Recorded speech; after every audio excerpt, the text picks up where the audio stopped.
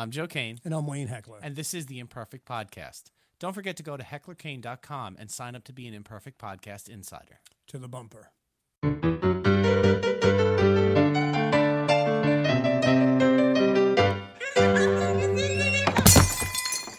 Tom Malloy is truly one of the most versatile talents out there. He's the real deal. He's an actor, a writer, producer, author, and a dancer. He's trained in the martial arts of Gracie Jiu-Jitsu. He's also a computer expert, a singer, a motivational speaker, and a teacher as well. Did you just read that? Oh, yes, you did. Okay. That's okay. No, we talked to Tom for about a half an hour, and he was a really good guy.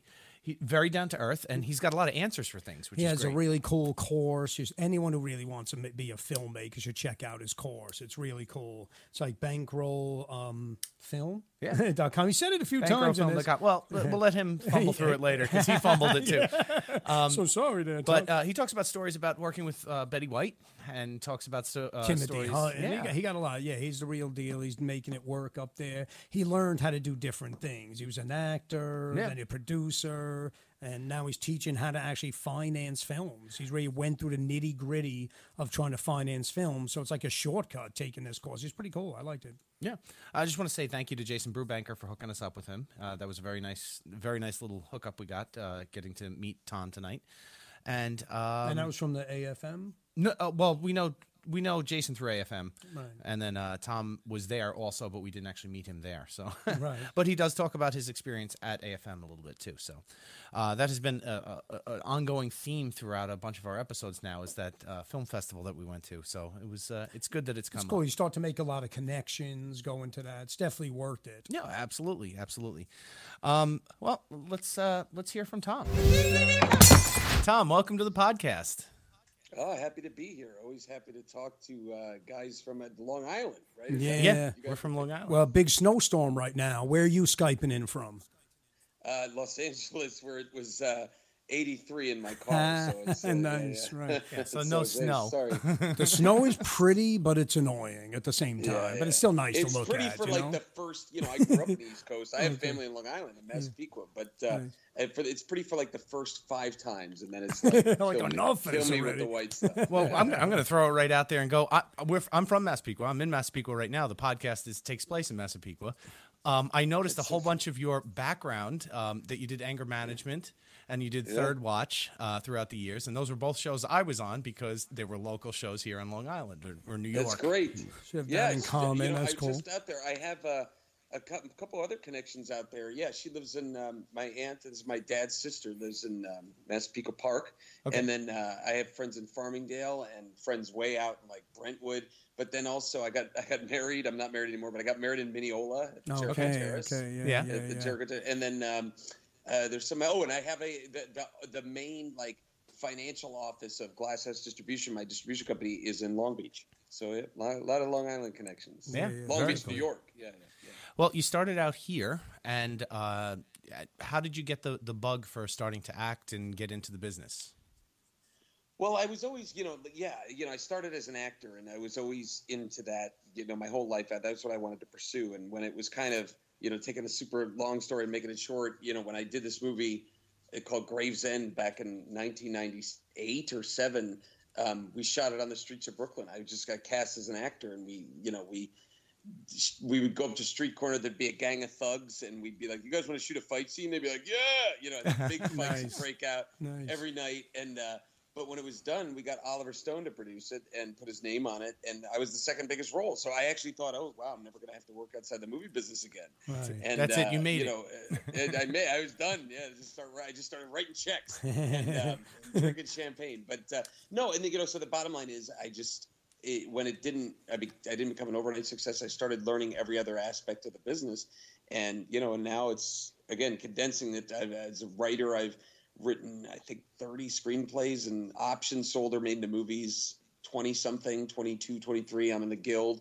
As a producer, I'm on my 15th movie. I've started a bunch of films, and then I also co-own a distribution company that's kind of a separate thing. I don't sell what I produce. None of the movies I sell are the movies I produce or the movies I'm in. They're completely all acquisitions. So I sell movies, and I couldn't be more entrenched in the movie business, and I wrote the book Bankroll, which was considered the gold standard book on film financing, and And there you go. That's my whole story. Is all right. Well, thank you for the interview. Good night. Hey, great meeting you guys. No, I notice you're very versatile. Also, right, some martial arts, Gracie Jiu-Jitsu, right? I have a Gracie jacket on right now. That's Oh, so do fun. you? Yeah. See, nice. I That's do. pretty cool. Yeah, I did Jeet Kune Do myself. Thai boxing. So that's always cool. So I saw it. I'm like, all right, it's pretty. Well, it's you're in good company here. I have a black belt in Taekwondo also. And what I like about this guy, he's also a singer, you're a dancer, because we're musicians as well. But you sing, you dance, that's pretty cool. Yes, somebody at one point, I thought it was really funny. This was, God, I was a kid, but I was saying that I was singing, and it was like an actor, comedian, martial artist. I love actor, it. dancer, martial artist. And he said, he sings, he dances, he kicks your ass. Nice, right. A true Renaissance man, right. That's really cool. Hey, tell us about the dancing, because that's pretty cool. Oh, well, that was, it's like I got into that. Funny enough, saying that you're a martial artist, I always tell people that, like, if you could do martial arts, you could do ballroom dancing, because it's the same. I found the same type of world, same schools. You had the franchisee schools that were like a joke, and then you had the people that were really like, learning from the world champions and all that stuff.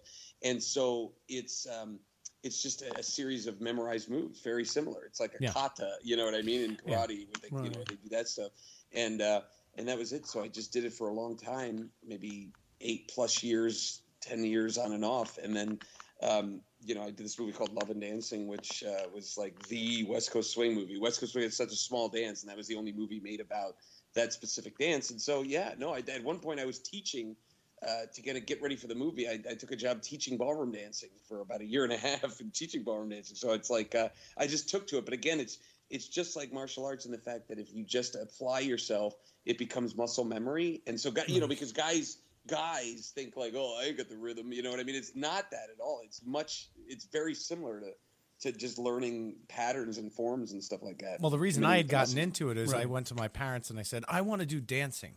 And they said, how about martial arts? And I was 7 years old and I went to Taekwondo. And that's very funny. That's I think that's the same path I would want for my son. I hate to jump into that, but it's like, if you have that foundation though, like a kind of a strong structure, then you add that to the ballroom dancing and you don't become what other ballroom dancers called the air biters of the world. Like this, that kind of thing. So the most famous move. Exactly. Hey, but that's funny. Their parents did it. Go ahead. That movie was with Amy Smart, right? Also, Betty White is in that. Hey, did Amy Smart, is she a natural dancer, or she had to like train for this role? She had done ballet when she was like, for a young part of her life, the ballet, tap, jazz, modern. And she, but she trained for the role. I mean, we rehearsed for about 2 months, but then she had a body double.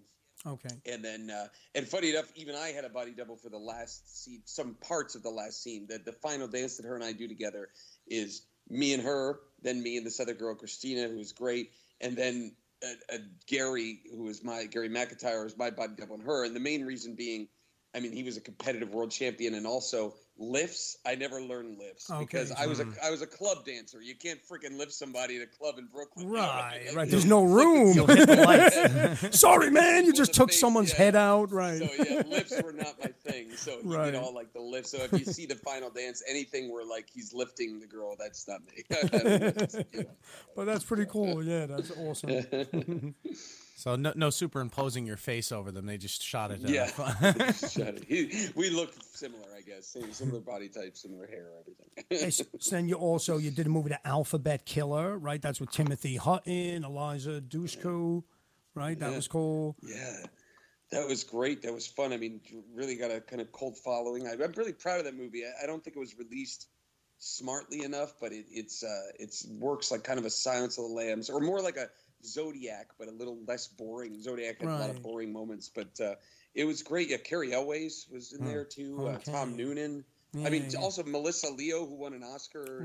Martin Donovan. They were all in there, so it was a really good movie. Yeah. So, Well, how do you now transfer from being an actor and being moderately successful? You're doing decent roles. You're getting decent things. You got to have scenes with Betty White. That's to me, the that's highlight just of my career. Yeah. that's a career right there. You're done. You could have packed up. That's a win. I could have said, "That's it. I'm done." Yeah. From what I hear, she's really good at memorizing lines and everything. She's funny. You know, on Saturday Night Live, she asked, like, she's the only one, like, give me a script. I could read it. You know, it was like rather than cue cards. Right, rather than cue cards. Instead of reading cue cards. Yeah, that's she funny. wanted to That's memorize funny. it. Yeah. That's awesome. So how do you now how do you now transition from being an actor into the other sections of the world where you're producing and so forth? Well, producing became initially, it was a means to an end. And what I was good at was raising money. And I discovered it really by just kind of persistence and, and motivation. And then, but, what I became super good at was, you guys are worth $200 million and it's 3 a.m.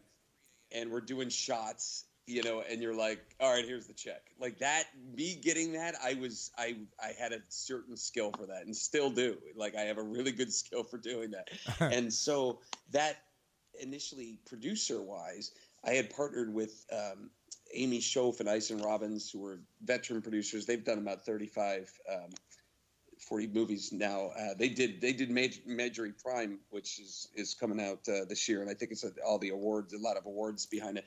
But so I basically brought the money, but then hired them as partners and learned from them and mentored me. And now we're peers and we work together and we give each other advice, and they're calling me, I'm calling them, and so But the key is initially it was just like kind of shut up and said, well, here's the money. And, I'm representing the investor's interest, but, show me what to do here. And so then, it took me about like maybe 6 movies before I was really confident enough to say I could produce and I know what the hell I'm doing, and I'm not, embarrassing myself. So, Right. But Nice. now, and then it just becomes osmosis. Now it's like I'm on set, people walk in, they know who to ask the questions to because it's like it's just again, just like, to tie it all together with the martial arts and everything, it's like it's just experience. You do it long enough, and then people start to trust you and go, "Oh, this person knows what they're doing." So. Give us a Nice. a case example of how you go about getting money for a film, because people go out there and especially our listeners. A lot of our listeners are filmmakers. They don't know how to like. Well, I think they should buy. Somebody. I think they should buy your course to find out. Well, there's that. No, that's pretty good. Seriously, I I'm mean, just it's saying, really good. Obviously, I just not say the that. little nitty gritty, but but a nice little overview as to how you would go about getting it. The main thing I do is I mostly, threaten their families of the bigger investors. Of course, So he's definitely a New Yorker. He's a New Yorker. He has the martial Send them arts 8 by 10s going. of them in precarious situations. The whole Weinstein thing was all started by me.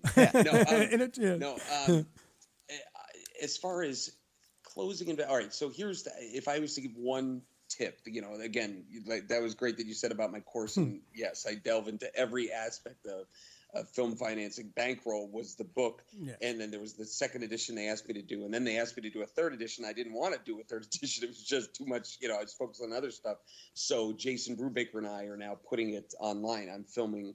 There's like 85 videos, and we're Nice. they're all 3 to 8 minutes a piece, and putting them online as a course that's selling, and so that's where that's coming from. But if I was to just give one piece of advice, if you were to say, how do you raise money, I would say you got to go to somebody that's outside of the movie business, somebody that's made $100 million making blinds, and they're in the blind business, and it's that person that you act as a conduit to get them in the movie business. If you just had money and, how do I get in the movie business? You can't just go to a store and buy, hey, let's buy a movie. So you have to be able to have somebody be a conduit. So if you can get to that person that's truly outside the business, has no connection, but it's wants that kind of sexy investment, that's where you're going to score big time, because everybody wants to be part of the movie business. They want to have celebrity friends, they want, like some of the people you made, Tim Hutton and Eliza Dushku and Betty White, texting them, that's cool to say on the golf course. So if you could be the person that brings that to the investor, then you're in great shape. And that's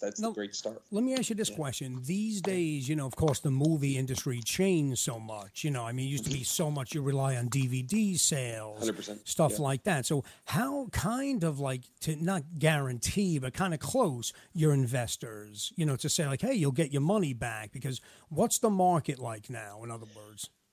It's 100% true. It changed. I mean, I know guys that made careers. I mean, literally $100 million careers by making a $2 million C-list Christian Slater movie, and selling it for $4 million, because you could just sell them DVDs. But you just have to be really smart, and you have to have a lot of production value with whatever you're shooting. I've done movies as low as $100,000, and it's like, that $100,000 movie, you would never go, oh, would you shoot this for $100,000? You would say, what is this, about $1 million? Like that. So the production value is always big. Up to the biggest indie I did was Love and Dancing, and that was about $7 million, and it looks like 15 or 20. So it's like you have to have this production value, and you have to have stars. That's a big thing I believe in. You always have to have namey people that are at least recognizable faces, and so all of that together, and then just being smart about the sales and the distribution. It's still, there's no guarantees, but if you two were investors and I was saying something to you, the one thing I can guarantee is I know how to make a good to great film, a really, really good film to a great film, and I know how to do that now. So that's what I can guarantee.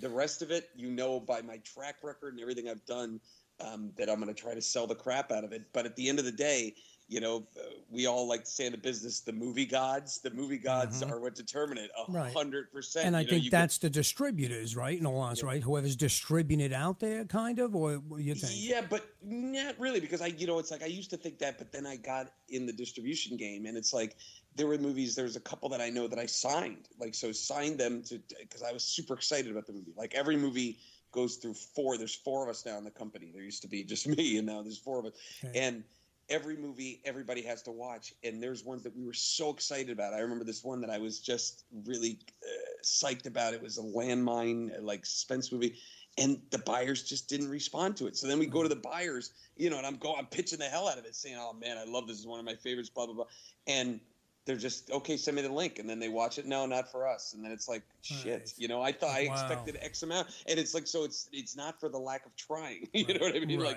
Because we're not a company my distribution company is not big enough where we can take a movie and put it on the shelf and be like, well, we'll just add that to the library. Like we need to make money off of all our movies. Yes. And so so there's a perfect example of the movie gods. Maybe the timing, maybe it was like I told you, it was a landmine based movie, but it was like I remember trying to sell it to China, and they were like, "Yeah, we have this problem in our country too," and we sweep it under the rug. So they didn't want to see anything about it. It was based in Vietnam. This the movie itself. So anyway, so that you never know what's going to happen, and if you have a movie like Louis C.K., to bring up a name like that, say he hadn't done what he did, but he still had a movie that had harassment themes in it, and you're trying to sell that right now, and it was kind of poking fun in a bad way. You're screwed. You know what I mean? It could be the best, the smartest movie, and that ain't selling right now. Nobody's going to buy the movie where Harvey is the main type of character and he's a good guy. You know what I mean? Right. Nobody's going to get into those. If only I made that last year. Damn.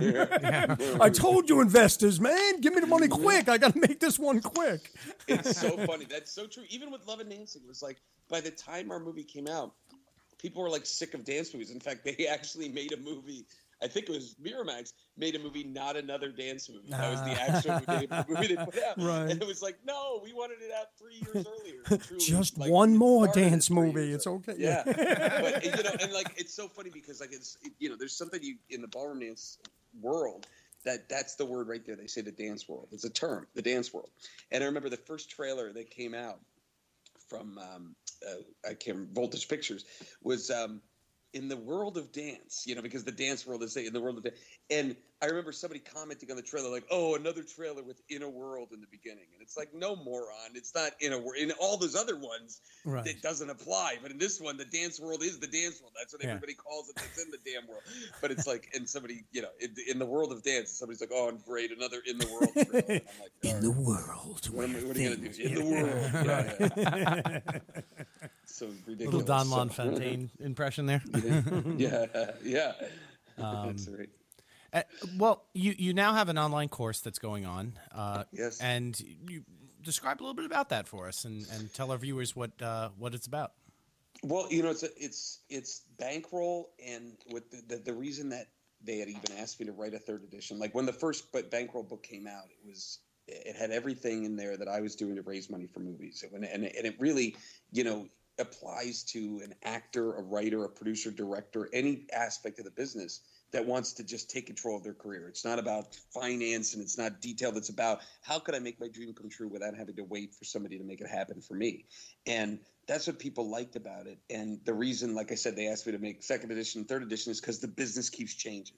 So this is the most updated version, and it's videos, me talking to the camera and giving examples. And what I like to say, and this is 100% true, is I'm giving away everything, like meaning this is my game. I'm not going, let's put these videos up, but I'm over here. I'm the real way I close. Right. This I got to save for myself. Yeah, exactly. Right. This is the real secret. I'm not giving that one away. Yeah, right. Exactly. If they knew this, they don't need me anymore. Right. Exactly. No, 100% no. And so everything that if you watch, like I said, there's 85 videos, and which I don't even, the course is not even for sale yet. There was like an early adopter thing where it was, I think it was like $79, but because there's only like a third of the videos up at this time, and the whole course going to be $197. So the reason I bring that up is, like I said, 85 videos, and it is taking you from every aspect of what I would do from start conception idea to financing a movie, and there's nothing I've held back there. It's the steps that I'm saying on those videos are the exact steps that I'm doing on a day-to-day basis to try to get movies going.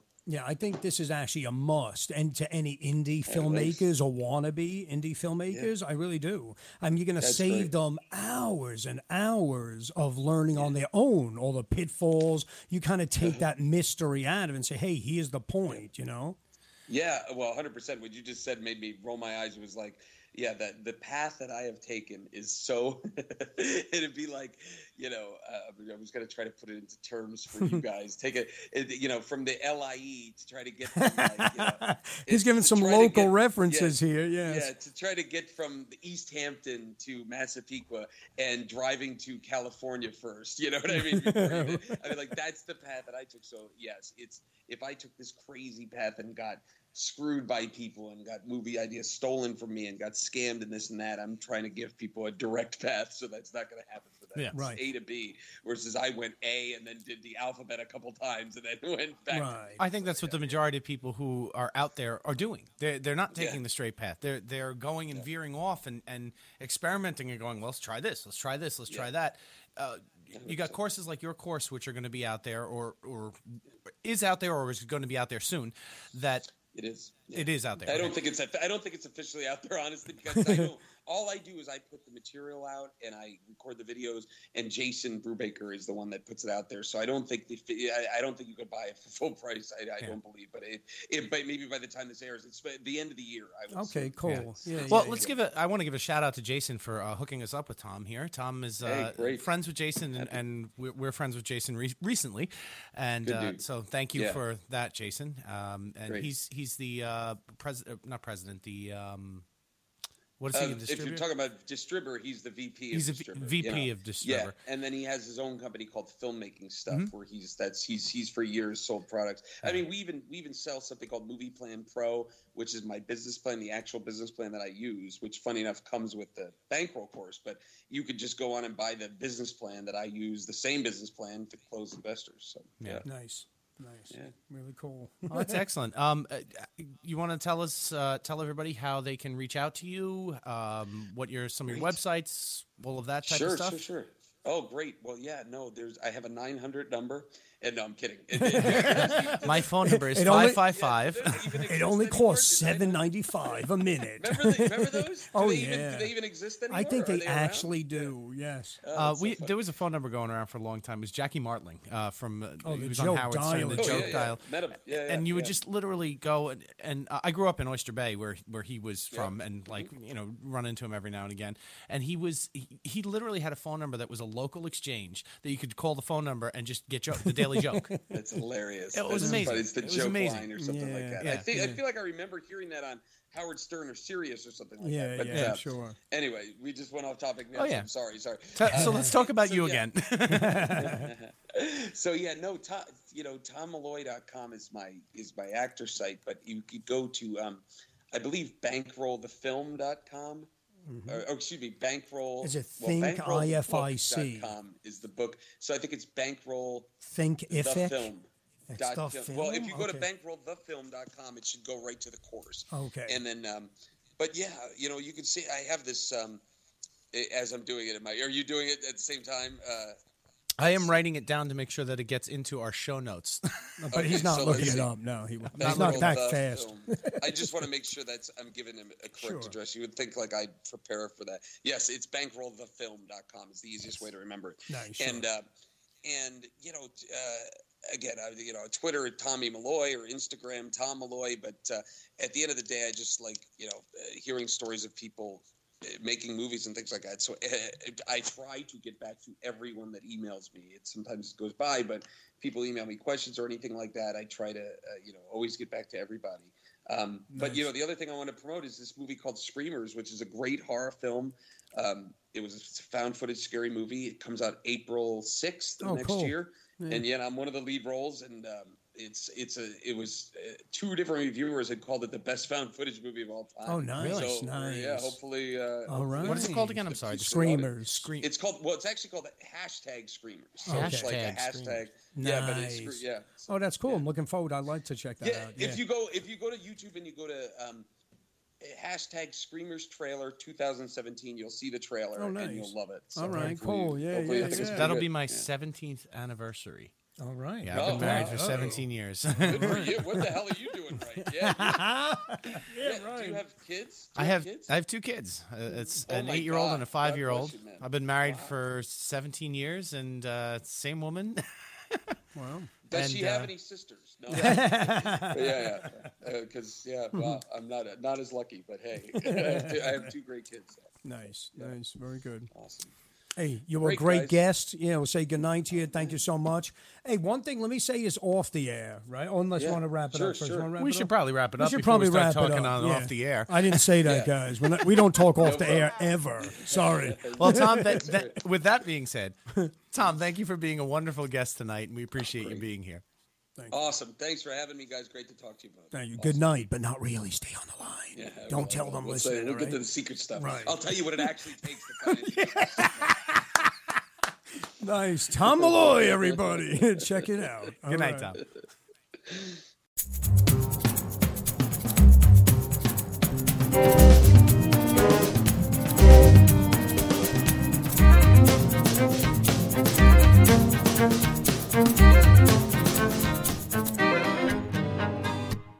Michael Caine once said, if I like a script, I'll open the script, and if my dialogue's on the first page of the script, and then I turn to the last page of the script, and I still have dialogue on the last page of the script, I'll fucking do the play.